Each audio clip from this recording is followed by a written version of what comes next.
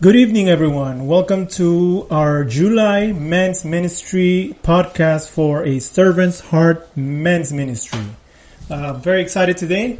We're going to be doing our second part to our lesson on Philemon, on how to make an appeal. And so if you haven't listened to part one, please go to our website and check it out. It's under sermons and podcasts, May Men's Ministry. Listen to it so that you could follow along with the second part. Otherwise, I'll do a quick recap as well. But the first lesson I thought was interesting. I got a lot of good feedback. So thank all of you that gave me feedback on that. I really do appreciate it.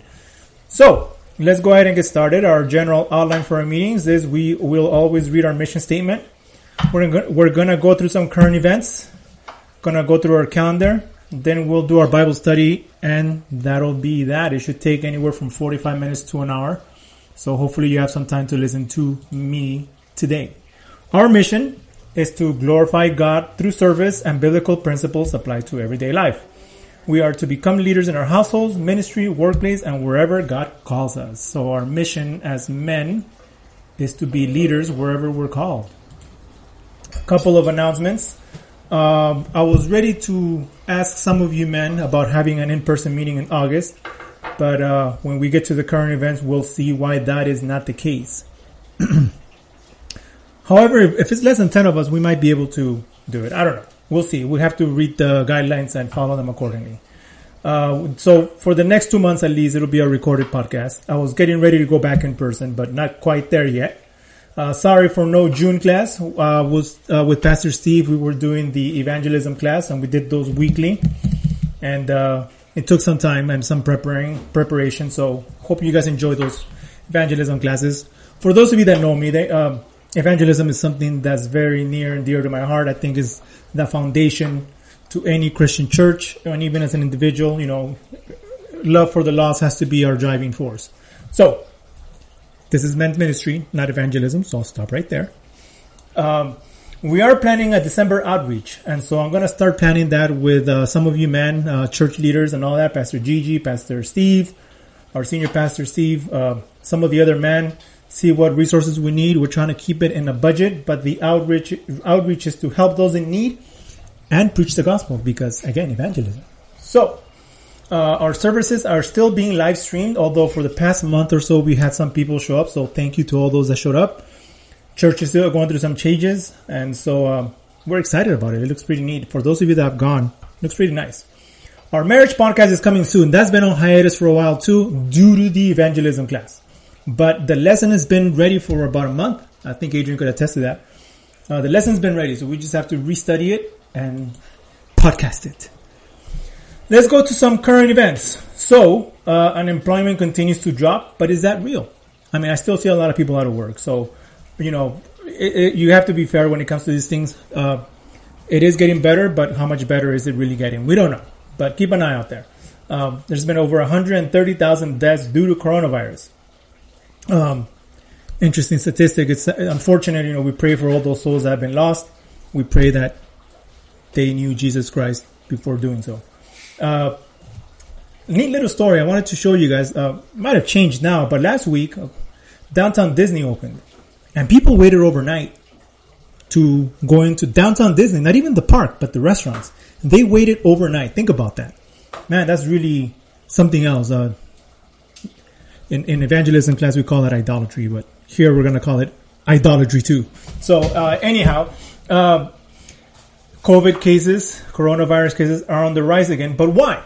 That's the question. I put a post on Facebook a couple of days ago, and I got some good feedback from friends, dear friends of mine that I love very much, that I disagree with completely, but I love them nonetheless. And I hope I stayed respectful in that post. But I love all of you guys that have a different opinion. That's okay. We're not, if we all agreed, we would be robots. So we're not robots. We're human beings. So that's good that we have different thoughts. But here's the thing. This is the only thing I'll say about the whole coronavirus thing.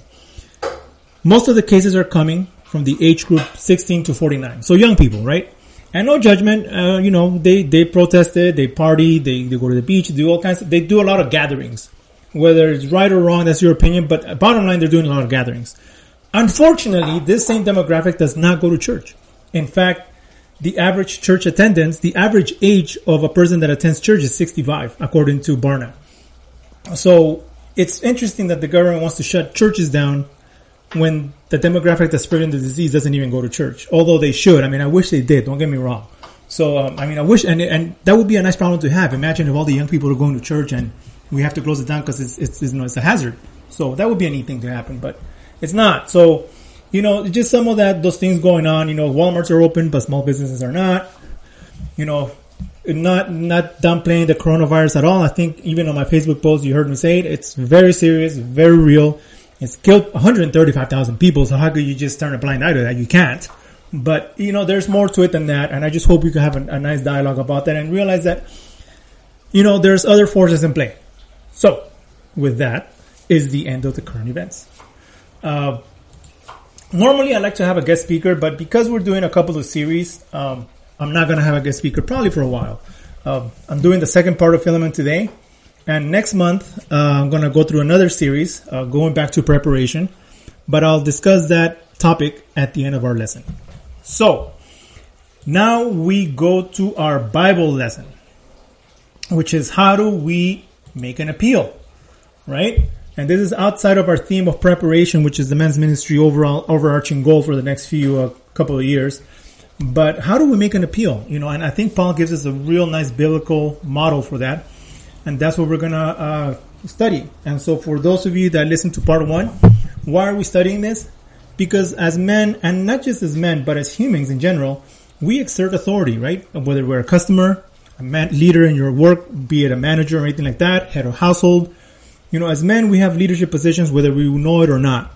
And so we need to, and so in those positions, we need to make appeals to those that are around us, and we need to do it with love. So, not to recap all of lesson 1, but I'm going to go through Philemon, shortest chapter in the Bible. The first 3 verses, Paul calls himself a prisoner, and he's making an appeal to Philemon about Onesimus, who is a slave. And so the way he approaches them is, he prays for him, right? Paul, a prisoner of Christ, and Timothy, our brother, to Philemon, our beloved brother and fellow worker. So he's appealing to him as a fellow equal, right? And from 4 to 9, he butters them up a little bit, right? I thank my God always making mention of you in my prayers. So he's always has Philemon in his prayers. Because I hear of your love and of the faith which you have toward the Lord Jesus towards all the saints. So again, he's showering them with love and admiration, as we should, and it's sincere. So it's not phony or anything. It's very sincere. He really, as a believer, you really do need to love your fellow brother, right? So, he goes through that all the way through verse 9. And then, and now we're going to start at verse 10. So this is the second part of Philemon. So he's prayed for him. He opens up in prayer, greets him, tells him, calls him a fellow brother, mentions that he prays for him. So now, he's buttered him up, right? And in verse 10 begins the appeal. And it literally says, I appeal to you for my child Onesimus, whom I have begotten in my imprisonment, who formerly was useless to you, but now is useful to both you and me. So let me start right there. That was verses 10 and 11. So again, clearly, right, I'm making an appeal, right? But he calls Onesimus a child, right? And begotten. Begotten is language you use for your firstborn, which means, in this case, Paul sees Onesimus as a firstborn to salvation. He helped lead him to salvation. So he has that connection with them as a child, as a begotten child. In my imprisonment, so, while they were imprisoned, right? And then here he goes. It says, who was formerly useless to you. Philemon is a believer. Onesimus wasn't. So as an unbeliever, he was useless. But then he says, but now he's useful to both you and me. So, now he's useful to both of them because he's a believer. Couple of notes here. Onesimus is a common slave name at the time, right? So keep in mind that this name is very common among slaves. And, he's calling him a child, a begotten child. So he's using real terms of endearment here. And saying that as a Christian, he's useful again. This is the first time, I guess there's a pun in Christianity because Onesimus is a slave name and it means useful. And so he's saying, Onesimus, that means useful, is useful. Paul uses a lot. I don't know if he meant that as a humor or not, but man, it sure is. It's one of those first puns in Christianity, biblical Christianity, I suppose. But he did. Paul, as you could see throughout this chapter, he's using play on words, right? He's referring to himself as a prisoner. He's using pity. And so he's using, it's just, the language is very interesting. And, but still the point is coming across directly and with love. So that's the most important thing. Let's go on to verse 12. I have sent him back to you in person, that is, sending my very heart, whom I have wished to keep with me, so that on your behalf he might minister to me in my imprisonment for the gospel. So what's going on here? He calls them his heart. When he sends Onesimus, he's not only sending him, he's sending his heart, a part of him. I mean, think about the term of endearment of a slave. As a Christian, slave or not, we are equal. And not only equal, but a brother, a loved brother, and someone, you're part of himself. Interesting, he used that language. He also used that same language in verse 7. In verse 7, he put, for I have come to you much joy and comfort in your love, because the hearts of the saints have been refreshed through you, my brother. So, he's using that language again, and equating, Onesimus to heart, to love, So, for whom I have wished to keep with me, so that on your behalf he might minister to me in my imprisonment of the gospel. So now he's basically saying, hey, I'm sending him back to you, but I still need him. So, Paul is going through a struggle. He realized that as a believers in Jesus Christ, the right thing to do was for Onesimus to go back. So we don't know what happened. We don't know if he escaped or he had bought his freedom, although he likely escaped. But we don't know. But bottom line is, Onesimus has separated from his master. Again, slave language, that's what it was at the time. So, let's not focus on that. Let's focus on the theme here, which is there was a separation between an employer and employee, master, slave, however, but there's a separation. And as believers, the reason why he's asking him to go back is because he needs to make things whole. He needs to repent. So, he's sending him back, but there's a struggle because Paul still needed Onesimus. So that's how valuable he had become, that he needed him. However, we needed to do the right thing as Christians. And how often does that happen? Where, as believers, man, we need that person. We need, I own my own business. We have key employees that we need, but when they need to grow, you got to let them go. They got to grow. So, and same thing with your loved ones. Your daughters. My beautiful Sophia. One day she's going to be an adult, and we're going to have to let her go and grow up. So this sort of thing happens, and it happens even among disciples, because remember, Paul was following the Great Commission, which is making disciples of all nations. Onesimus was a disciple. And so now he's, that's some struggle he's going through there. So, Paul realized that the right thing to do was send Onesimus back. And Onesimus was ready to face whatever awaited him. So he knew something had gone awfully wrong, and he was ready to face the consequences. So, man, think of the shortest chapter in the Bible really has the most punch, I think. One of the chapters that has the most punch. So let's go on to verse 14. But without your consent, I did not want to do anything, so that your goodness would not be in effect by compulsion, but of your own free will. Verse 15. For perhaps he was for this reason separated from you for a while, that you would have him back forever. So separated. So something happened, right? There was a separation. We don't know why. Likely an escape. Was he running away? It doesn't matter. In any case, Paul is basically saying, hey, this separation was a divine intervention. Because had the separation had happened, Onesimus would have never come to Christ. So, it was divine. So Paul is saying, hey, I know you're probably upset that he escaped, and I know I'm sending him back, and I'm pretty sure in your anger you may want to punish him. But think about the fact that this was divine, because had he not escaped, he would have never come to Christ, and he would have never been this valuable, and not valuable in the sense of, man, Paul needs him, because remember, Paul is just, at this point, he's in prison, right? So, divine intervention, no intervention, no salvation, and it happens to us too, right? We in our walks, we are separated from God. So there's a separation, but we come to him. So, needless to say, Paul, again, using real, powerful language here. Let me, for the sake of continuity, let me start with 15 again. For perhaps he was for this reason separated from you for a while, that you would have him back forever. No longer a slave, but more than a slave, a beloved brother, especially to me, but how much more to you, both in flesh and in the Lord. Man, think about that. Now, he's not only making an appeal, but to take them back and have restoration, but he's like highlighting the value that Onesimus has to the kingdom, not just to them as individuals, but to the kingdom of God. So as a slave, as a slave, the relationship is for this age, for the age at the time. In other words, as a slave, he lives as a slave, he dies as a slave, and it's done, right? If he's not a believer in Christ. But as a beloved brother in Christ, that relationship will be eternal because they will be in heaven one day. And hence he says both in flesh and in the Lord. Think about that. So there's reconciliation. He's coming back. Here, they're both believers now. So this relationship is going to go on for eternity because they're going to be in heaven together. So, the relationship went from very finite, right? Slave master, at death it'll be done, to an eternal relationship. Eternal, forever, in heaven, rejoicing with the Lord. Very powerful stuff. And he's making an appeal to take him back, but to also, restore him because Paul needs him, for the sake of the gospel. So I'm sure there's some things that Paul needs help with him for, right? So let's jump to the last part, the last quarter of Philemon. It's only 25 verses, so now we're jumping to verse 17. If then you regard me a partner, accept him as you would me. But if he was wronged you in any way or he owes you anything, charge that to my account. So I'm going to stop right there to end the sentence. So verse 17, man, he's our equal. Accept him the way you would accept me. But the language, a partner, he uses the word, if you regard me as a partner, and in the Greek, that term is actually the business definition of partner.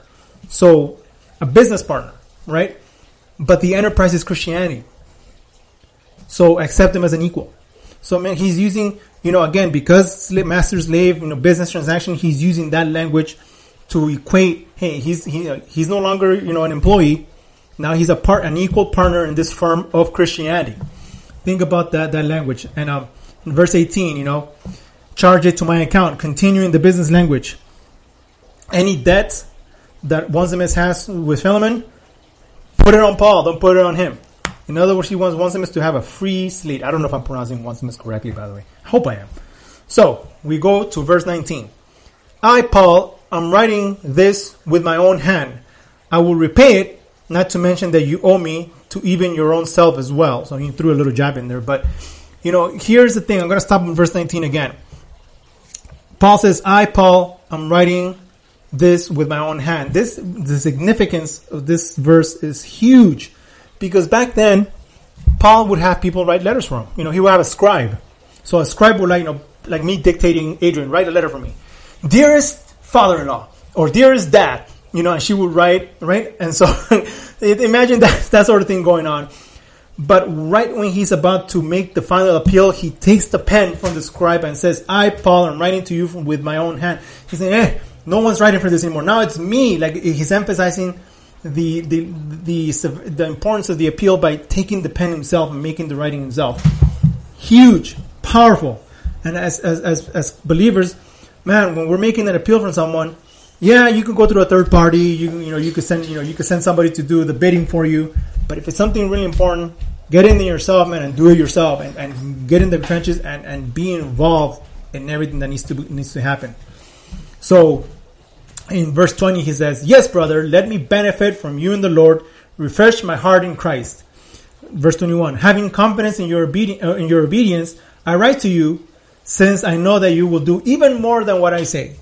So, man, what an appeal, man. This is just wonderful, wonderful biblical model. My brother, let me benefit from you in the Lord. Paul is constantly appealing, he doesn't lose focus. He makes, these things, he speaks in love, compliments, highlights how important, the relationship and all that, but he doesn't lose focus. He stays with the appeal. And, here when he says on verse 21, obedience, confidence in your obedience. Obedience is important too because, Jesus obeyed his Father. And so that's when he's saying, knowing that you will do even more than what I say. Obedience, the things, the son learns obedience and Onesimus has learned obedience. And we've all learned obedience. So, interesting language he uses. Let's finish it up from 22 to 25. Kind of highlight a couple of last points here, and then that'll be that. But, at the same time, also prepare me a lodging, for I hope that through your prayers I will be given to you. Epaphras, my fellow prisoner in Christ Jesus, greets you, as do Mark, Aristarchus, Demas, Luke, and my fellow workers.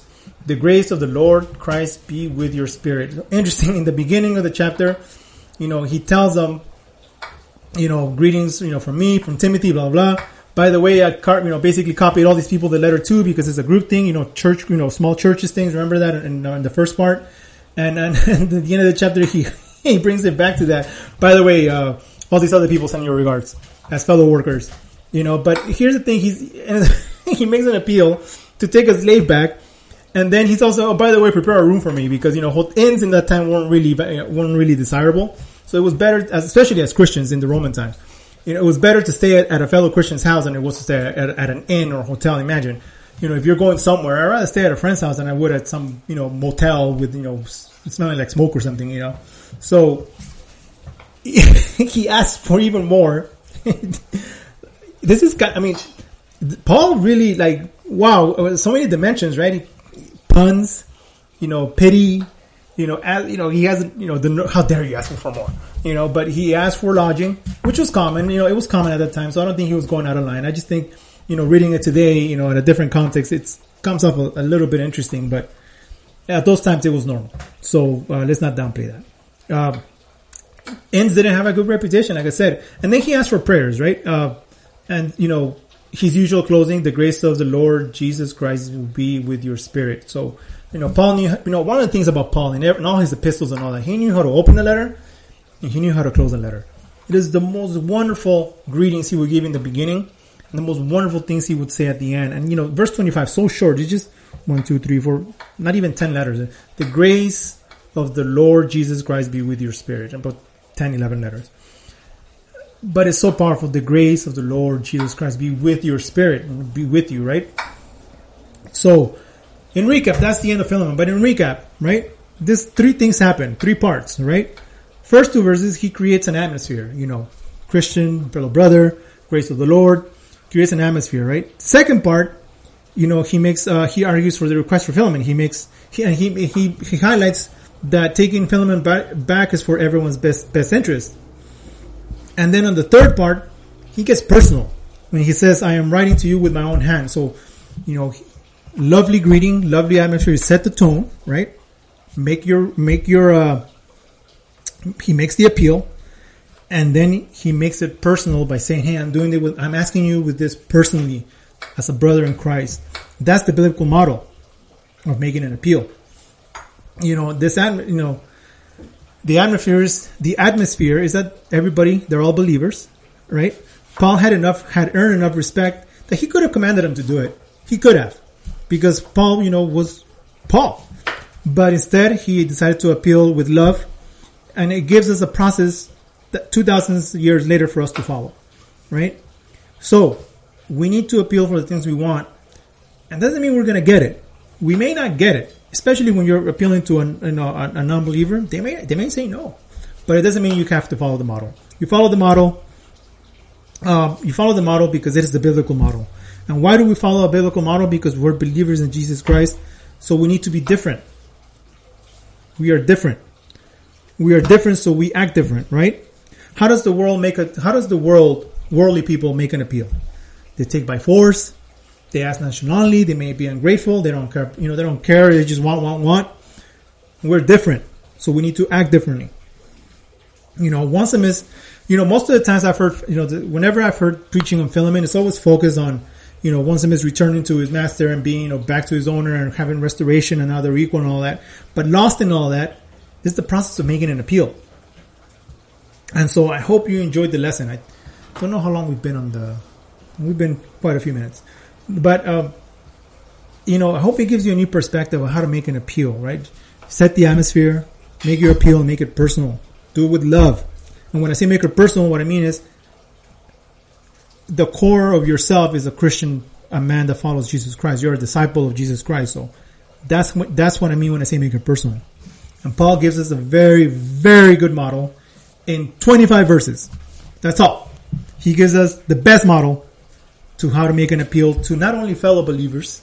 It could be an issue you have with your church, with leadership in the church, maybe with your boss, with your spouse, with your kids, because your kids are kids, but they have feelings too. We need to treat them as equals, especially if your kids are believers. If your kids are believers in Jesus Christ, father, daughter, yeah, those are roles, but you still treat them as equals, right?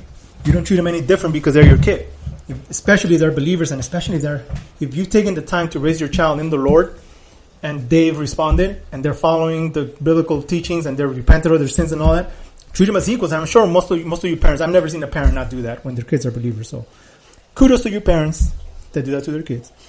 But regardless, this is how we make an appeal. Right now, during this coronavirus thing, we need to make an appeal to people to let us do our thing, but we do it in love. We don't go on the internet posting negative things, insulting other people, belittling other people because they don't agree with your views. We make an appeal in love. So, you could do it on a small scale. You could do it on a large scale.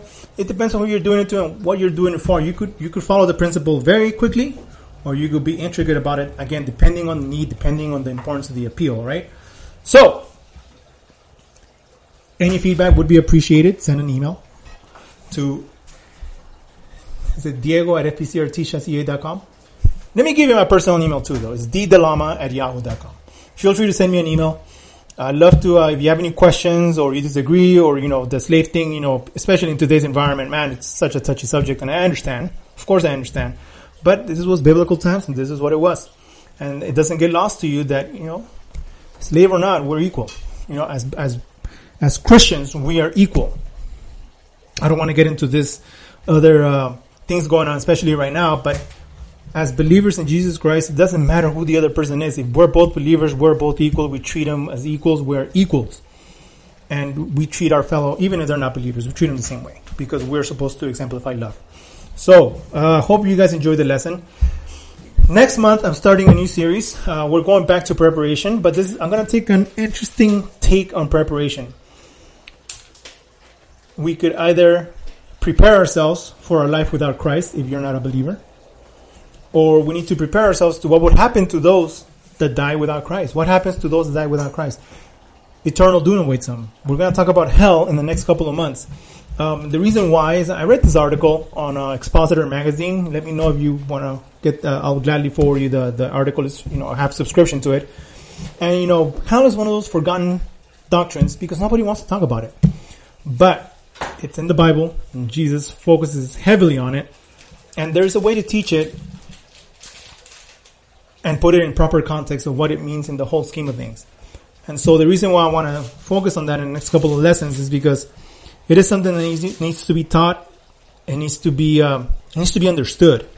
God doesn't just get angry and send people to hell. There's a reason why that is. And so we're going to discuss all that. So I'm excited about it. Don't think of it as a drag. If anything, come to the podcast and be curious about it because it's an interesting subject, very interesting subject. I'm gonna work really hard to make sure these lessons are properly done so that we could have a good discussion if we ever meet in person. Or if you have any questions, you can send me an email or even give me a call if you want to call me, and talk about it, or meet with me in person, 6 feet apart, or, and talk about it. But that'll be the next lesson. Excited about it, so giving you a heads up. And finally, our call to action. So use your prayer time to pray for those whom you're about to ask an appeal, for those you're going to make an appeal from. Pray for them. Remember, Paul prayed for Philemon, right? So pray for them. Use the biblical method to show the world that we're different. Make it a point to use the biblical method to show the world that you're different. You're a disciple of Jesus Christ, so therefore you're different. Pray for our churches, for our leaders, not just our church leaders, but our local leaders, state leaders, federal leaders, anybody in leadership position. Pray for wisdom, that they have wisdom to do the right thing, to care about the people that put them there, to care for them, and not do things for selfish reasons. So pray for them. Thank you very much for listening to the podcast. I hope you enjoyed it. I We'll close out in prayer, and we will see you next month. I might do it again this month to make up for June, so I don't know. But because I'm pretty excited about the next lesson, so I might jump on it a little quickly. So listen to this, share it with your friends. If you see, and I'm gonna, Adrian posts this on our Facebook page. If you see the link, for the men's ministry, please share it with your friends. Email it, share it, return to our website. Especially if you got something out of it and you think somebody else could get something out of it, please share it with your friends. Dear Father, we come to you in the name of Jesus. We just praise you and thank you, Father, for everything you've done for us.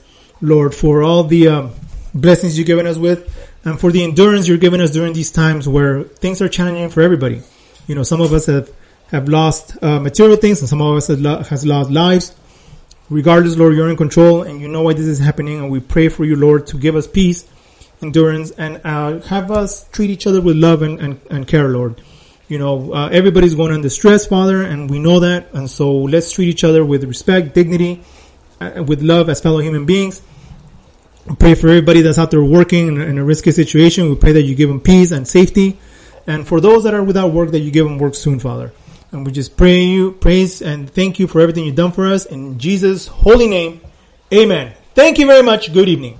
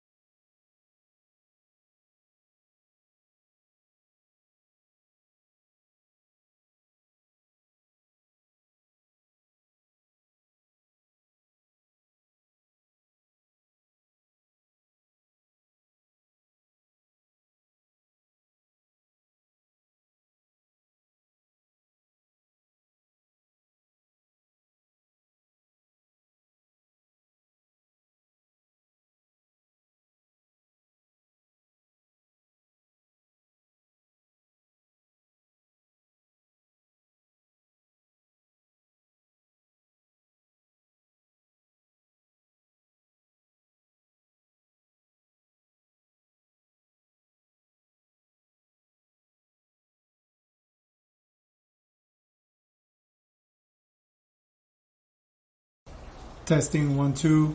Testing 1 2.